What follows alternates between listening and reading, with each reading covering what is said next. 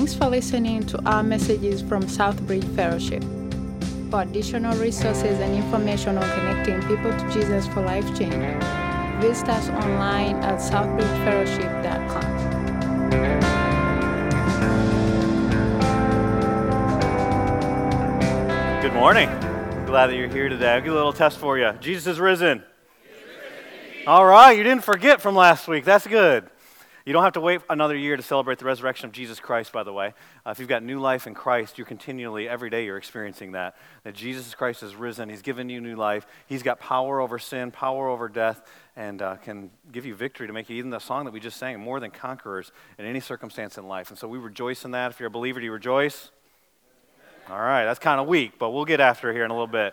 We're going to start a series today in the book of Hosea, and we're actually going to touch back on the resurrection of Jesus Christ. And some of you might be going, how does that work? You'll see in a little while when we get into Hosea and we see that God's speaking, His word is living and active, is speaking to our lives even this very day. And so I'm going to pray for us, and then we're going to open up Hosea. If you're looking for Hosea in your Bibles right now, it's right after the book of Daniel, right before the book of Joel. If you don't have a Bible, download our app, Southbridge app, and you can just click on the word Hosea, and you'll be right there. It's awesome.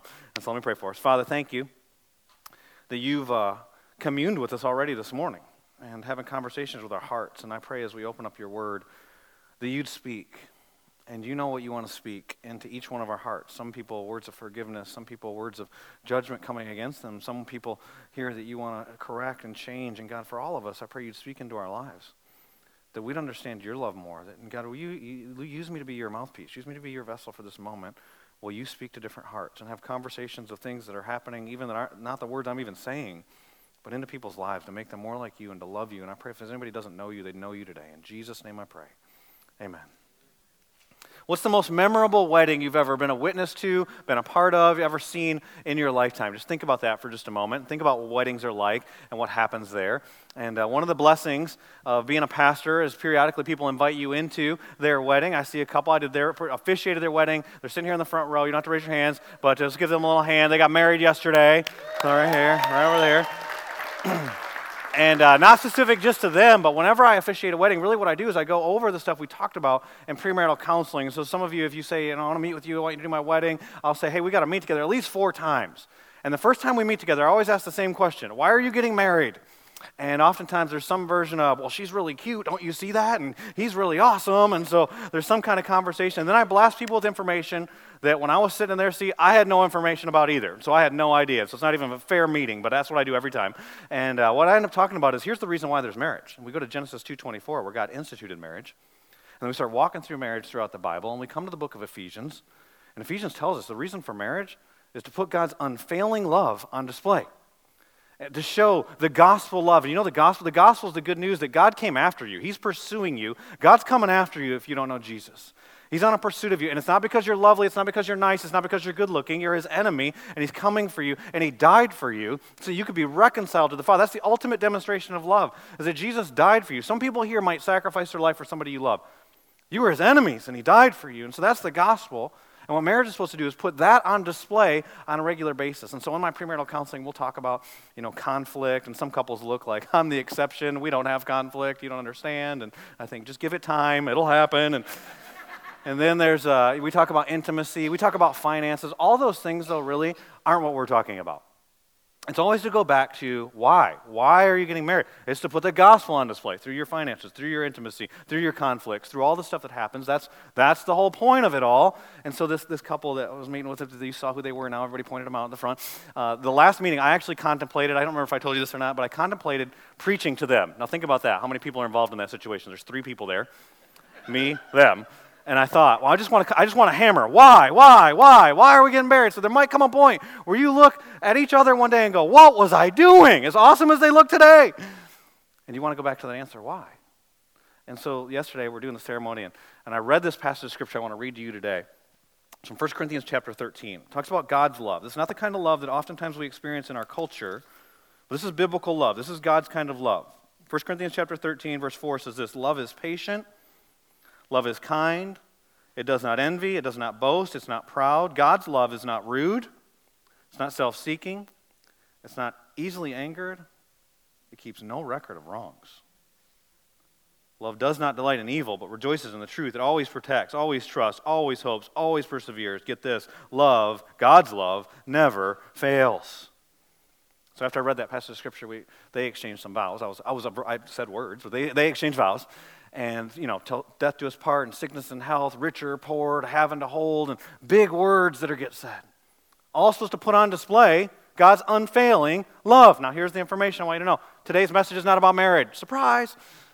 It's not about how to have a good marriage. We're not talking about marriage, but marriage is the backdrop of talking about God's unfailing love. And so I want to ask you this question today. Have you ever experienced God's unfailing love in His pursuit of you? Has it ever caught you? And more pointed question, more relevant for today is this. What role does God's unfailing love play in your life today?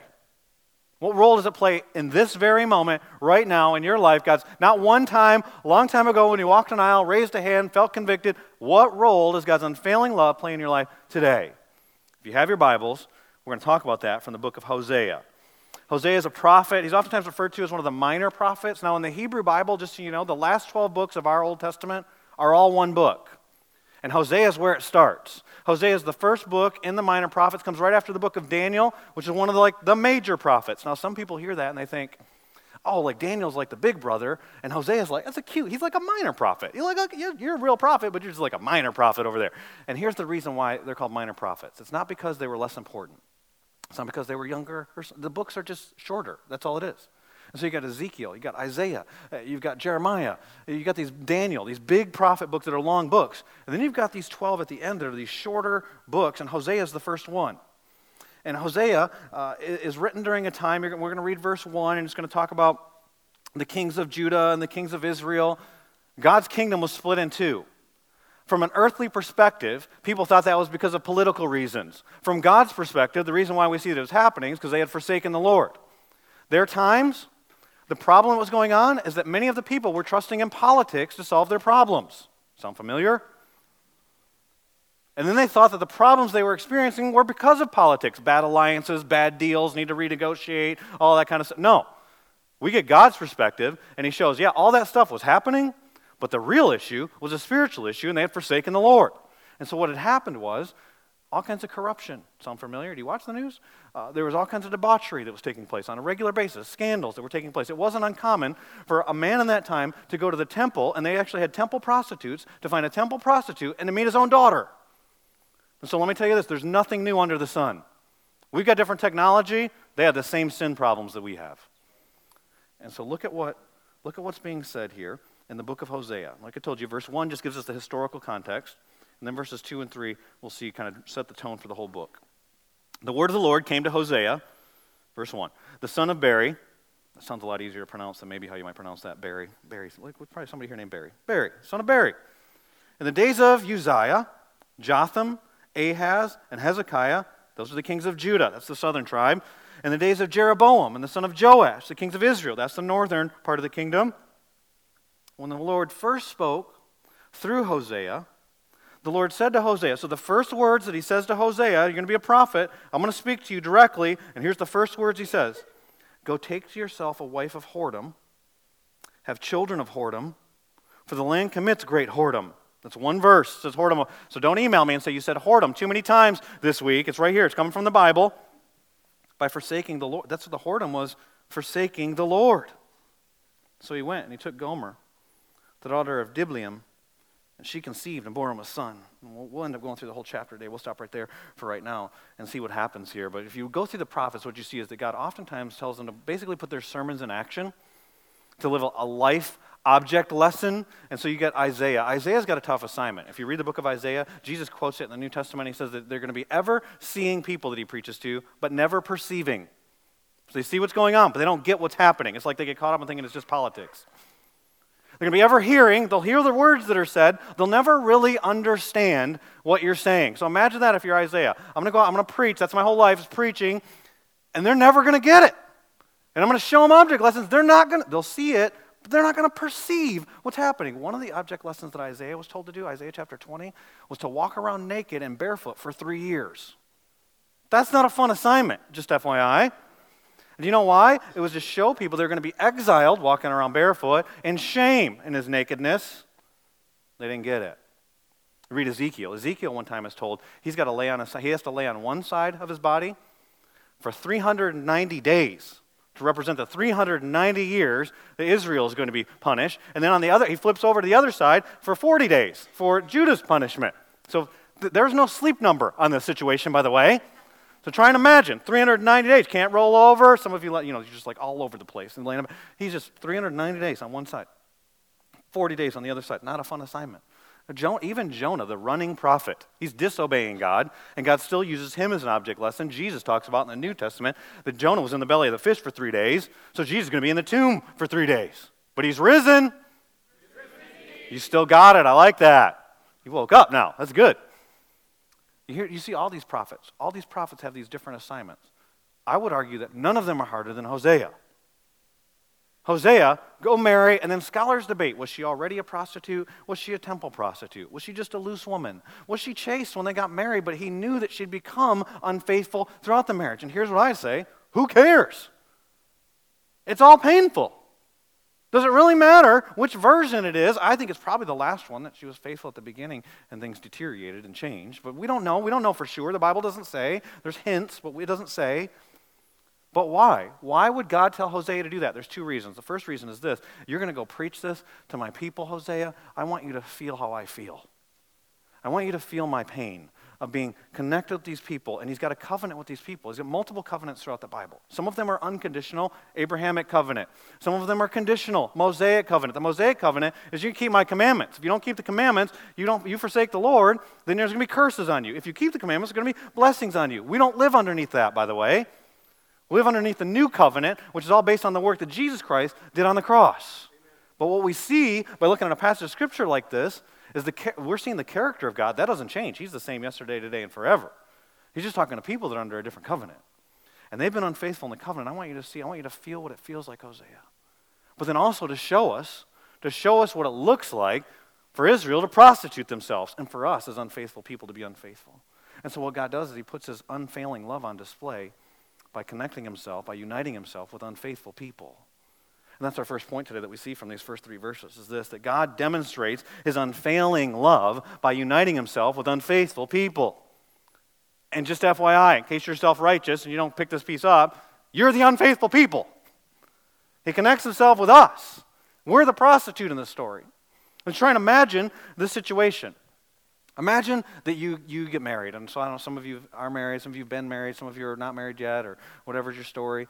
Imagine you get married, and then you go on your honeymoon right away, and you go on a cruise, and it's not snowing at all, and they got all the food you want at the buffet, and you've just had this day where it was like she was a princess, and you were the prince, and everybody said these big words, and all this amazing stuff happened, and now you're on this boat, and you go away to the buffet because it's so amazing, and when you come back to the room, she got somebody else in the room with her. Right away. It's exactly what the experience that God had with the Israelites. In Exodus chapter 20, he gives them the 10 commandments. Here's one of the commandments. You shall have no other gods before you. 12 short chapters later, if you go to Exodus chapter 32, what you'll end up seeing is it'll be a subtitle there if you've got a newer Bible, and it says the golden calf. What's the golden calf story? Well, the golden calf story is that Moses is up on the mountain with God, receiving the covenant, the 10 commandments, in stone. While he's up there, they go, where'd that Moses guy go? Let's create a new God and say that that's the God that led us through the Red Sea. And so they make this golden calf, and God's anger burns against them. And what he's showing us is this. It's just like they're committing adultery on me. He made this covenant. They broke the covenant. It's spiritual adultery. They're unfaithful people. But God uses their unfaithfulness to put his unfailing love on display. And so we see it here when he tells Hosea. He says, when the Lord first spoke, first words to Hosea, he said, go take yourself a wife of whoredom. Have children of whoredom. Because that's what her prostitution will produce. The land, here's why. Here's because of the unfaithfulness of the people, not the earth itself. He's talking about his people. The land commits great whoredom by forsaking the Lord. And then it just says, so he went and took. And I think to myself, so Hosea was just like, okay, sounds like a good plan, God. I mean, Hosea's a real guy. He's got real feelings. He had real dreams. I'm sure that wasn't his plan for marriage when he thought about what might be someday. And so try and imagine being Hosea. and you marry this woman. And I imagine it was, especially when you see the way that the wording is for the first child versus the second and the third, when you get to the second and third child, it's debatable whether that those are even his biological children. But they get married, and maybe they were one of those couples that were like, we're never going to fight. Like, this is awesome. They can't stop touching each other. It's like disgusting, right? For everybody else. It's like, what are you doing?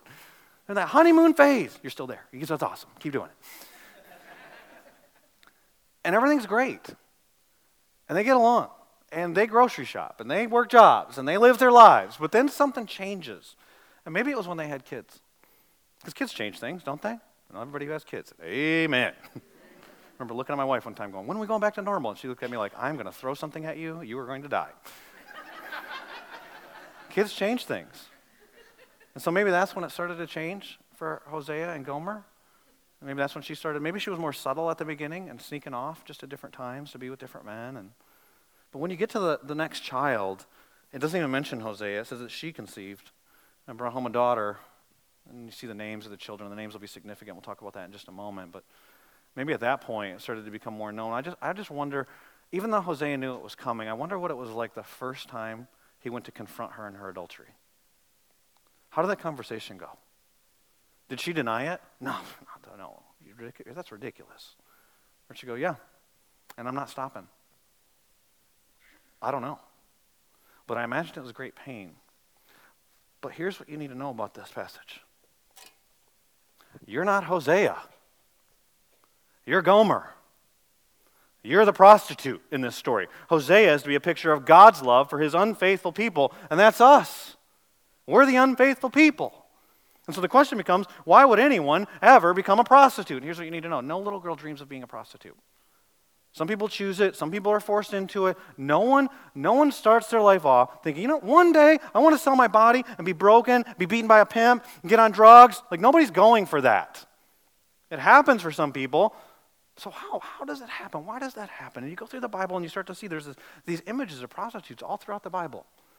And you get different names: Rahab, Tamar, Delilah. You get to the New Testament, you see this woman in Luke chapter 7 and washes Jesus' feet. And you got these different people that represent prostitution. But then the most often time the prostitution is talked about in light of our idolatry. And idol worship, don't let yourself think to yourself for a minute that idol worship is having a little statue in your living room and you pray to some old dead saint. Idolatry is anytime you put something in the place of God. Anytime you've got something that's the ultimate thing in your life, that dictates your decisions, it's controlling why you do what you do, that is your idol. And that means you got the heart of a prostitute. As I was researching this book, I remembered I had seen a story one time. I don't know if you've ever been to the website, I Am Second, but iamsecond.com. You can just jot it down on your notes and you can go there. And there's all kinds of stories there of people being redeemed and transformed and life change stories. I remember being on that website one time and seeing a lady who had been in prostitution, God redeemed her out of that, and I couldn't remember exactly why it was she said she got into it. And so I wanted to hear the story again. Her name's Annie Lobert. If you want to look it up, it's on YouTube as well. But Annie Lobert's story, she starts sharing, and she talks at the beginning of it's a longer video. I wouldn't recommend it for kids. It's a pretty rough story, and even though some of the language that's used. But in her video, she talks about at the beginning her relationship with her dad. She talks about boys and some of those things. But then she talks about when she was 18, she moved away from home. Said, when I left that day, I knew I was never coming back. And then she moved to another town, and she started working 3 jobs to pay for college and to pay her bills. And she said, when I bought nice clothes and stuff, I felt empowered. And when guys paid attention to me, there was something about that. They were giving me what my dad never gave me. There was something that happened with that. And she said, one night I was at the club with my friend, and we met these guys, and they had money. And this guy had a Rolex on and tailored suits and all this kind of stuff. And she started talking about it, and she was telling her friend, said, we got to get these guys money. And so her friend ended up falling for one of the guys and ended up a few days later going to Hawaii with him. And then calling her from Hawaii on the beach at Waikiki, said, I'm dropping out of college, and I'm staying here, and you should come out here. She said, I knew something wasn't right, but I didn't even want to ask. And let me tell you what her words were. I want to read it to you so you know I'm not just saying these words. This is an exact quote from her video. So I just kind of went with it. It was like an automatic walking into a dark doorway. By the way, she's talking about her prostitution, but these are the exact words for all sin, just so you know. Listen. That I knew. Something wasn't right, but the lure of the possibility of having nice things, finally having money I never had growing up, finally being someone important, overrode all those feelings of any caution. And she threw caution to the wind. So when you go through the Bible and you start reading What's the heart of a prostitute? The heart of a prostitute is greed, just so you know. Prostitutes are graspers. They're going after stuff. They're trying to grab a hold of stuff that isn't theirs. You ever grasp for things? Recognition, money, love. You're going after stuff that you want to get, that you don't feel like is being given to you, that you deserve, that you should have, and so you're going at. That's the heart of a prostitute. That's the heart of a prostitute, just so you know, if that's your heart. It says in Proverbs that the prostitute reduces her transaction, because it's not a relationship, her transaction, the person that she's with, to a loaf of bread. You ever objectify people in business deals, in helping you advance whatever for your own pleasure? That's the heart of a prostitute. And so if those things are true, you've got the heart of a prostitute. You are the prostitute in the story. Don't be mad at me. It's in the Bible. It's the unfaithful people. They whore themselves by forsaking the Lord. Forget that. Throw caution to the wind. I'm going after it's the heart of sin. And it's not just the Old Testament, just so you know. It isn't just Israel. I'm going to read you a passage from the New Testament. It's in James chapter 4. In James 4, verse 4, it says this, "You adulterous people." What makes you adulterous people? "Do you not know that friendship with the world is enmity with God?" Okay, so then what's friendship with the world? "Therefore, whoever wishes to be a friend of the world makes himself an enemy of God." So that's what spiritual adultery is. Whatever it is to be a friend of the world, God equates to spiritual adultery in the New Testament. So what is it to be a friend of the world? It must be pretty heinous sin. The way that you answer that question is you've got to read the whole book of James. We don't have time to do that today, so let me just highlight some of the things that are in James that will illustrate to you what spiritual adultery is to God in the New Testament. Things like, and then you might not consider these really heinous sins. Showing favoritism to people because they have more money than other people. That's spiritual adultery. Did you ever do that? Using the same tongue that you praised Jesus with 15 minutes ago to speak evil against your brother or sister in Christ. That's spiritual adultery. Do you know what that means? That means you have the heart of a prostitute. To show favoritism, to have jealousy, to ignore the poverty of another believer, and to live your life, just bury your head in the sand and ignore their needs, that's the heart of a prostitute, what James calls you adulterous people. It's bad news. And some of you might feel the weight of this already and think, all right, I hope it gets better when you start reading the next verses. Let me tell you something. It gets worse. It's about to get heavier, just so you know. First point, God demonstrates his unfailing love by uniting with unfaithful people, but he doesn't like our unfaithfulness. It's not like he's just okay. It's cool. It highlights my unfailing love. We're good. No. Second point is this. God's unfailing love burns with white, hot, passionate anger against our spiritual adultery. Look at verses 4 and 5. In verse 3, "So he went and he took Gomer, the daughter of Diblam, and she conceived and bore him a son." And then what you need to know, chapter 1 is not really about Gomer. Chapter 1 is about what Gomer produces, about what spiritual adultery results in. And we see it through the names of the children. So if you're taking notes, you want to write down the names of these kids. In verse 4 it says this, "And the Lord said to him, call his name Jezreel. For in just a little while I will punish the house of Jehu for the blood of Jezreel. And I will put an end to the kingdom of the house of Israel. And on that day I will break the bow of Israel in the valley of Jezreel." So here we see God's white hot, passionate anger. And he says, the name of this kid, your first son, name him Jezreel. Here, unlike the second name and the third names, you're going to see those. In some of your Bibles, they already translate them. The English Standard Version that I'm reading from does. Some of them have the Hebrew names in there. They mean no mercy and not my people. It's the meaning of the name that's significant there. Here, it's not the meaning of the name, Jezreel. It's a location. We'll talk about the meaning of the name Jezreel next week when we're in chapter 2. But here, it's this place. What happened in this place? Well, you can see here, if you read the passage, go back and read verse 4 again on your own. It's a place of bloodshed. It's a famous place of battle in the Bible. In fact, it's where Gideon, if you're familiar with Gideon from the book of Judges, it's where Gideon beats the Midianites. And what Gideon did, though, is he trusted in the Lord. Jehu must have done something wrong. But what's interesting, if you read the book of Kings, 1 Kings, 2 Kings, what you see Jehu, what he's actually doing is what God commanded him to do. He's supposed to go and shed blood in Jezreel and kill these idol-worshiping kings and annihilate the idol worship and the forsaking of the Lord from this place. But what happens is that Jehu, don't miss this, in his pursuit of doing what God called him to do, started to forsake the commandments of the Lord and trust in his own strength. He became proud and started to do his own thing. And so what Jezreel is here is not so much the meaning of the name, which means God sows or God scatters, just if you want the meaning of the name, but it's this place. It's a place where Jehu began to forsake the Lord and trust in himself. And so I'll ask you this question today. We sang earlier the song, prone to wander, Lord, I feel it, prone to leave the God I love. All of our hearts, we're wandering hearts. We drift from the Lord. What's your Jezreel? What's that place where you started to depart from God? You started to forsake us. Maybe there was a time in your life where sharing your faith, and God commands us to share the gospel, and maybe there's a time when sharing your faith was something you were more active in doing. But now it's like, oh yeah, but I've already told a couple people I'm good. Maybe there's a time when being in His Word regularly was more important to you. There's a time where being in community with other believers was a more significant thing. You were more attuned to His commandments in your life, and that you got prone to wander, prone to leave. Where was that place? Where did that start? Where was your Jezreel? I was thinking about that this week. I thought of David, King David in the Old Testament.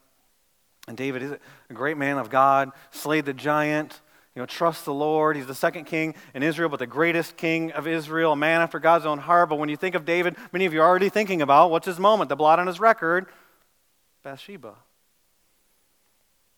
But before there was a Bathsheba, there was a Jezreel, just so you know. And it wasn't because of the bloodshed. Now, David was a warrior. Saul killed his thousands. David his tens of thousands. But something happened with him before the Bathsheba moment ever took place. And you read about it in 2 Samuel chapter 11. And just you read it and it almost sounds like it's just setting the story up. But what it does is it alludes to something went wrong in his life before Bathsheba ever happened. In 2 Samuel chapter 11 in verse 1, it says this, in the spring of the year. Okay, it was nice outside. Maybe it was snowing in North Carolina, but it was nice there. And this is the time when kings go out to do battle. So that's what the spring meant then. Kings go out to do battle. And then it says this, David's a king, by the way, sent Joab and his servants. So David was supposed to go. Why isn't David going? With him and all Israel. And they ravaged the Ammonites. And so it still went well. They besieged Rabbah. But, that's a contrast, but David remained at Jerusalem. He's never supposed to be on the rooftop of his palace. He's supposed to be out at battle. What happened? When did he get to the place where he was above doing what he had done his whole life? When he was above obeying the commandments of the Lord. When did he start to trust in his own strength? Let me tell you something. Before there was ever a Bathsheba moment, Bathsheba was inevitable in his life. There were a bunch of small steps that led him to that rooftop. There were a bunch of small decisions that got him to the place where that was appealing his friend's wife, whom he has murdered, if you know the story. As you read the next verse, I'll just ask you, when did you start prone to wander, prone to leave? We sang the words, are they true? Where's the Jezreel? And I don't say that because I want to condemn you. We're going to come back to that, but identify, where's your Jezreel? Listen to what happened to David. Next verse, it happened late one afternoon when David arose from his couch. He was just sitting around while his guys were out fighting, huh? He was walking on the roof of the king's house, and he saw from the roof a woman bathing, and the woman was very beautiful. When did he start to forsake the Lord's commandments? You know Jehu's who's mentioned here in Hosea? He said, this Jehu guy, do you know what his legacy is? So he goes and he does what God told him to do, and more. And so some people might look at it and be like, wow, this guy, he's an achiever. Yeah, and more is the problem. Because he wasn't following the Lord. Here's his legacy. 2 Kings chapter 10, verse 31. But Jehu was not careful to walk in the law of the Lord, the God of Israel, with all his heart. He did not turn from the sins of Jeroboam, which he made Israel to sin. God held him accountable for the corporate sin of these unfaithful people. So he says, name your first son, Jezreel. Because I want people to know. I want people to know that I burned white hot against that. And so remember what verse 5 said? And on that day I will break the bow of Israel. You know what the bow of Israel is? The bow in that time, they didn't have RPGs and cannons. The bow was the most wide-ranging, accurate weapon that they had in Israel at that time.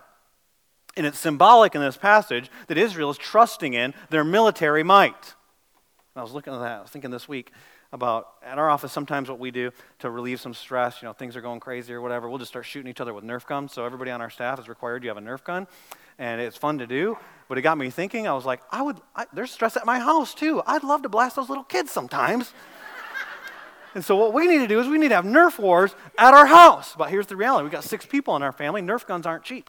And so I start looking online. I go to Craigslist. I'm like, all right, people get a bunch of junk at their house, and they finally go, get this out of my house, and they sell it cheap. And so I started looking on there, and I found this lady that was selling 11 Nerf guns for $30. It's an awesome deal. But you never know what's going to happen with Craigslist, just so you know.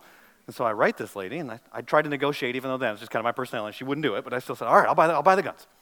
She won that negotiation. She said, but you got to come meet me out in Garner at the parking lot at this store. And I'm like, am I going to die? Like, what's going on? And so I go out and I pull up, and it's like, well, she's in a minivan. Can't be that dangerous, right? And so I park my car. Kids weren't there. Didn't park right next to her. Go up to her. She hands me this huge bag, like this sheet full of stuff, and I hand her $30 cash. Who knows there could have been anything in that bag. I was just putting it in my car, like contraband, throw it in the car, drive it, get out of here. I get back home, and I lay these guns out on the living room floor, and I call the kids in. I'm like, kids, come down here. Select your weapon. We're going to have a battle. And I'll tell you the game after you pick your weapon. So I was in control of that situation. And my oldest daughter, I brought the weapon that she chose. It's called the Thunderbow. And she picked it because it's big. And so here's the Thunderbow that came through here. And so let's see. I made the back wall on the first service so you can get it through the tech team window there. Oh, sound guy. But I love you. You're doing a great job, Mark. You're doing awesome. People holding their hand up and getting the back corner there. And all the lawyers and insurance people are like, you're crazy. Cut that out. They're just Nerf. That's not that bad. So my daughter picks this weapon, and she's on my team. I made the teams after that. And let me tell you what happened. She got pasted by her little sister. Her little sister, we just played like a capture the flag type game. Her little sister picked a little gun, but it had like 30 little darts in it. And so then, Ella would shoot, and it's like, dodge that one. And Ella's just like getting. And so let me tell you, it wasn't like her lack of tactical skills, bad strategy. It all came back to the selection of the weapon. Because her battle depended upon, she was trusting in the weapon that she'd trust in. The problem here for Israel is they're trusting in politics. They're trusting in money. They're trusting in military might. Did you see what the pastor said? You don't think that God's angry about this? You think it's just, I understand from your perspective. No. He says, and I will break the bow from your hand. Let me tell you something about these. I'd break it, but my daughter would be very not happy with me. She still likes this, even though she loses every time. She still picks it. That it's a lot less painful for you to release the bow than it is for God to break it from your hands. And so in this passage, what God's saying is, you're going to trust in these other things? Oh, I'll break those other things from you. That'll be a blessing. You call it Jezreel, because Jezreel is where you departed. Jezreel is that moment. And you're trusting in your own strength. But it gets worse. It keeps getting worse, by the way. See the next child. Look at the next child. And she conceived again. But notice Hosea is not mentioned here, and that's why many scholars believe this isn't really his biological child. She conceived again and bore a daughter. And the Lord said to him, told Hosea, this wasn't Hosea's emotions, but he said, call her name No Mercy. For I will no more have mercy on the house of Israel, to forgive them at all. Mercy, they have mercy, it's done. Now, who names their kid No Mercy? You think about that. I mean, I've met kids before named Mercy. I never met kids named No Mercy. It's a tough name. And naming kids, if you ever have had a child named a child, that's a big deal. People make a lot of money selling books on baby names and what the baby names mean and what you project you want the kid to be thought of. And if you Google, you'll find all kinds of stories about baby names. I saw one story as I was thinking about that this week about a judge in France. In France, when you name a child, you have to submit it through the courts, which is probably a really good idea. And if they think it's detrimental to the child, they'll change the kid's name. And there was one couple, the judge just changed the kid's name because the parents named the child, little girl, Nutella. I thought, I like Nutella. That's good. I like my kids. I like Nutella. I can see why you would do such a thing. Bad idea for the kid. You know, there are 328 people in the United States that have this name, A-B-C-D-E. That name. That's would not lack creativity. Like, what happened in that? But most parents, when they name their kid, they put, maybe it's a family name, maybe it's a strong name, maybe it's something you want to be, but who names their kid No Mercy? And you think about, these are real people. Hosea was a real man. Gomer was a real woman. And you think about their story, and so at this point, it says that she conceived. Remember, up in verse 3, it says that she's going to bear Hosea a son. It doesn't say that here. She conceived a child. The community, they probably I mean, he's a man of God, and he's preaching God's word, and she's probably got a reputation at this point. At least people are whispering. And then he names his daughter No Mercy? What do you think people are saying about that? Now let's pause there for a second, and let's go back to David. Go back to David and David's story. So he sins with Bathsheba, and then he covers it up, and he has a guy killed. Uriah killed, a nobleman killed Uriah. And sin always has ripple effects, just so you know, and you always end up bringing more people into it than you even realize you're doing, even if it's just with your lies. And so he keeps covering it up, and he does it for months, maybe even a year. And then this prophet comes to him named Nathan. Nathan tells him a story. For the sake of time, I won't tell you the whole story, but at the end of the story, David's ticked. He's burning with that white-hot anger. And do you know what Nathan says? You're the man. You're the man in the story, David.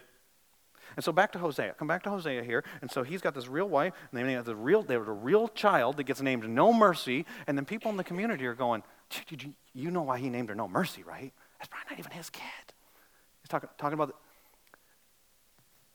God told Hosea to name the daughter that, and it's condemnation on the people that are talking about this. They're going, no, you're the man. It's not the daughter who has no mercy. It's the people, the unfaithful people. You're the man. You're the woman. You're the ones with the adulterous hearts. So God's mercy for you, done. It's everybody who rejects the gospel in this day. There's no mercy for you. God's wrath will come upon you because you've rejected the mercy. But it gets worse. It gets worse. Look at the next name. So these names get progressively worse. When did you depart? So to trust in your own strength? When did you start rejecting God's mercy? And then look at the next verse, verse 8 or verse 7. He does have some mercy on Judah. Judah's not quite as bad as Israel. They're bad, but not as bad as Israel. But I will have mercy on the house of Judah, and I will save them, but not by the bow. Look what he says. By the Lord their God. Some trust in chariots. Not us. We're supposed to God's people. We're supposed to trust in the name of the Lord our God. There's no other name by which people can be saved but the name of Jesus Christ. Amen? It says, by the Lord their God, I will not save them by bow or by sword or by war or by horses or by horsemen. And when she had weaned, No Mercy. And so this is probably, in this time, that's probably a couple years. When she had weaned in No Mercy, she conceived and bore a son. And the Lord said, call his name, Not My People. For you are not my people, and I am not your God. This goes back through the whole Old Testament, calling Israel. You're going to be my people, and I will be your God. You go back to the story of Moses in Exodus chapter 3, when he's at that burning bush, and he says, who am I going to tell these people? Who sent me? And he says, tell them I am sent you. And it's how God referred to himself, as I am. The Hebrew in this passage, the end of that verse I just read to you, it could be translated this. I am no longer I am to you. I am not your God. You are not my people. Some people say that in Hosea chapter 1 and verse 9, God's divorcing Israel. But I'm hesitant as your pastor to use the word divorce for that, because most people, when they hear the word divorce, what they mean is that what you're going to do, I'm going to get a divorce. Why? Why are you going to divorce? So I can move on, so I can find somebody else, so I can be happy, so I can marry somebody else. That's not a picture of God's 1 Corinthians chapter 13 unfailing love. It's not what God does here. Probably a better language for us would be separation. I'm going to separate. I'm not going to pretend like we have a relationship we don't have. You've broken the covenant. We don't have a covenant relationship. But when you're ready, God says, you are not, I am to you. I am not your God. You have another God. What is it? Food? Money? Usually those are just presenting things, by the way. Most people, you even bash materialism. That's easy to do like from the pulpit. Most people, it's like insecurity that they're dealing with, trying to have control, trying to be significant, trying to be heard, trying to have a voice. Same as like with food, eating disorders. It's not usually food that's the problem. And so sometimes it's easy to identify these outward idols, power, sex, money, titles, whatever it is. But what's the issue? What is really on the throne of your life? It's not God. Then he's saying, then let's not pretend. I am not your God. You've rejected my mercy. Your heart wandered. This is where we're at. And it's bad. It's this white, hot, passionate anger against our spiritual adultery. And so if you read the book of Hosea and you think to yourself, like God's just like this puppy that just keeps coming, and if he's just going to keep coming, as if we just throw him a treat every once in a while, we'd be good. You do not understand God's unfailing love. But his unfailing love is powerful enough to transform a rebellious heart. That's our third point. God's unfailing love can reverse the rebellion of a sinful heart. Look at verse 10. Verse 9, he just said, you're not my people. And in verse 10, he says this, I didn't skip anything. You can look at your own Bible. There's nothing in between here that changed things. He says, yet the number of children of Israel. And he's referring to another covenant, an unconditional covenant, the Abrahamic covenant. Shall be like the sand of the sea, which cannot be measured or numbered. He's saying, I'm going to fulfill my promise. You're still going to be, maybe not all the people in this generation. His wrath, their hearts are hardened, and they'll be separated from him for eternity, but he's going to keep his promise. You got Ahaz. You got him right there. That's awesome. The sand of the sea, which cannot be measured or numbered. And in the place where it was said to them, you are not my people. So in the same place where it was said, you're not my people, it shall be said to them, children. And you want to know the resurrection's at in this passage? Right here. Of the living God. The same God who can take the valley of dry bones in Ezekiel chapter 37 and make those bones live. The same God that can take a tomb where the Savior of the world's been buried for 3 days is the same God that can transform your life and reverse your heart. So the children of the living God, the children of Judah and the children of Israel. So it's not he likes one more than the other, shall be gathered together, and they shall appoint for themselves one head. That's an allusion in the Old Testament to Jesus Christ, by the way. And they shall go up from the land, for great shall be the day of Jezreel. And then chapter 2, verse 1. Say to your brothers, you are my people, and your sisters, you have received mercy. So all the names are reversed. Jezreel is where I'm going to transform you, and you were once not my people, now you are my people. You had once not received mercy, now you have received mercy. Do you know why? Because God is a God of second chances. And you go through look at all the people he made covenants with. Look at Abraham. He was an idol worshiper, and God used him to be the father of our faith. Look at Moses. Moses was a murderer. You're going to lead my people, but I got to teach you some tough lessons. And you take Noah, just start taking these people through the Bible. You don't even have to pick the prostitutes, but Rahab in the line of Jesus. God is a God of second chances. That video that I was telling you about on I Am Second of Annie, the prostitute earlier, it's about, like I said, about 13 minutes, and so it's a little bit longer than some other videos. It's worth it to watch it. But what she talks about the highs of sin, and sin's always good at the beginning. Nobody would do it if it wasn't fun at first. And she talks about, she was proud of how much money she received for renting herself out. And she talks about that. She talks about the cars and the money and the power that she had, she felt. But then she talks about when it turns dark. She talks about getting beaten by her pimp. She talks about getting hooked on drugs, the painkillers. She talks about getting cancer and then still selling herself out and what that was like. And getting hooked on the painkillers. And then wanting it to all just go away. And then after selling herself off, one time she talks about how she went in the shower and she said, I felt like God was angry with me and I just scrubbed myself and I thought I'll never be clean. And so then one night, she got involved doing cocaine. She's freebasing cocaine. She thought, I just want the pain to go away. I'm going to get higher than I've ever been before. And she said, and all the light in the room went away. And she felt this demonic presence. And she knew she was right there at the end. And she visualized her own funeral. And saw her family, who she hadn't talked to in years, and they were walking by her coffin. She's in the coffin. And they're crying. But then they're all saying, she's just a prostitute. And she cried out, Jesus, save me. And the ambulance came and took her to the hospital, the emergency room, and the doctor came up to her and said, little lady, you are lucky. God must be with you because you've got so many drugs in your system. Do you know what God was doing? He's giving her a second chance. Because God's a God of second chances. And you know, these very words that are in this passage, they appear in the New Testament. In fact, we were studying together before Easter 1 Peter. And 1 Peter chapter 2 and verse 10 are the exact words of this passage. Once you were not my people, now you are my people. Once you had not received mercy, now you have received mercy. And so God's a God of second chances. God gives mercy. God gives hope. God's unfailing love is coming after you, but not everybody receives the second chance. Not everybody receives his mercy. Not everybody receives. You know who the people are? You know who he's talking to in 1 Peter chapter 2? It's the people who've repented. Repentance leads to renewal. You want that second chance? You've got to repent. What does it mean to repent? Well, where was your Jezreel? Go back to that Jezreel. It means to see that time for what it really was. Now, you didn't just drift, just go away. That dark moment was that dark door that Annie was talking about, where you decide to throw caution to the wind. You're just going to do your own thing. And for some people, it's a slow progression. For other people, you know exactly what you're doing, and you're going through it. But to see it for what it is, and it's the heaviness of all that we've talked about up till this point, it's the weight of what's separating us from God. It's our sin. And to turn from that, and then to turn to God, that's repentance. We get a great picture of it in Luke chapter 15 in the New Testament, of the prodigal son who goes off and wastes his life, and then comes back. And do you know what? The Father's running to him with open arms. That's unfailing love. Love is patient, it's kind. God's love never fails. And his love's coming for you. Some of us, we need to repent. We need to turn. Recognize your Jezreel. Where was that moment where you started to drift? You used to be closer and something happened. And turn from that and turn back to your Father. And he takes you back with open arms. Every time. Keeps no record of wrongs. You can be clean. Annie goes on in her testimony and she talks about being clean, being made a virgin again by God.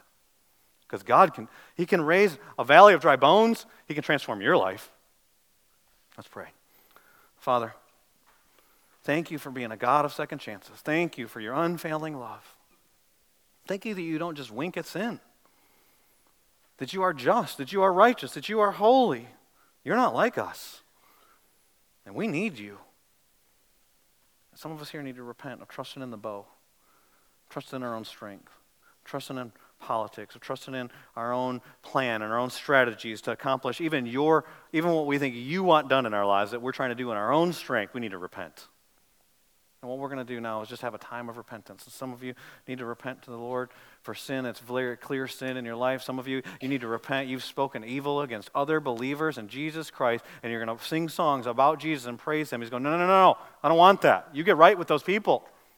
Some of you need to repent right now of that. Some of you need to reconcile marriages. Some of you might go to your spouse and say, we need to reconcile. And the other spouse will be like, well, for what? I didn't know what was going on. Yeah, and you just start talking. Maybe it's unfaithfulness like Gomer, but maybe it's smaller unfaithfulness. Maybe it's things that don't seem as overt. Where did it start? Where do you start to drift? And repent from that. Repent of our anger. Repent of our jealousy. Repent of our sins. Because repentance leads to renewal. God loves you.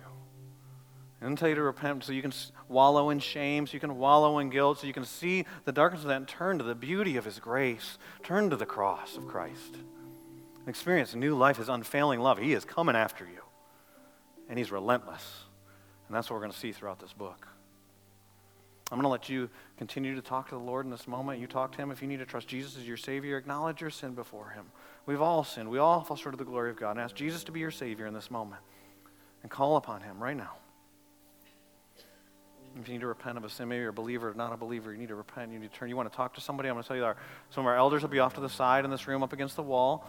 So you want to repent. If you want, when the song starts, if you want to come forward and kneel down at the altar, just lay an idol down. Maybe you've been trusting in something that's not the Lord. It's been God to you. And you want, it's symbolically, metaphorically, lay it down at the altar. No one will mess with you. The elders won't come. The pastors won't come and pray with you. But if you want to pray with someone, I'm just going to ask our elders to go off to the side and be available in the back of the room, or if you're a prayer counselor, or even if you're a small group leader in our church, maybe go off to the side so that somebody in your small group wants to pray with someone, they'll see you, know that you're available.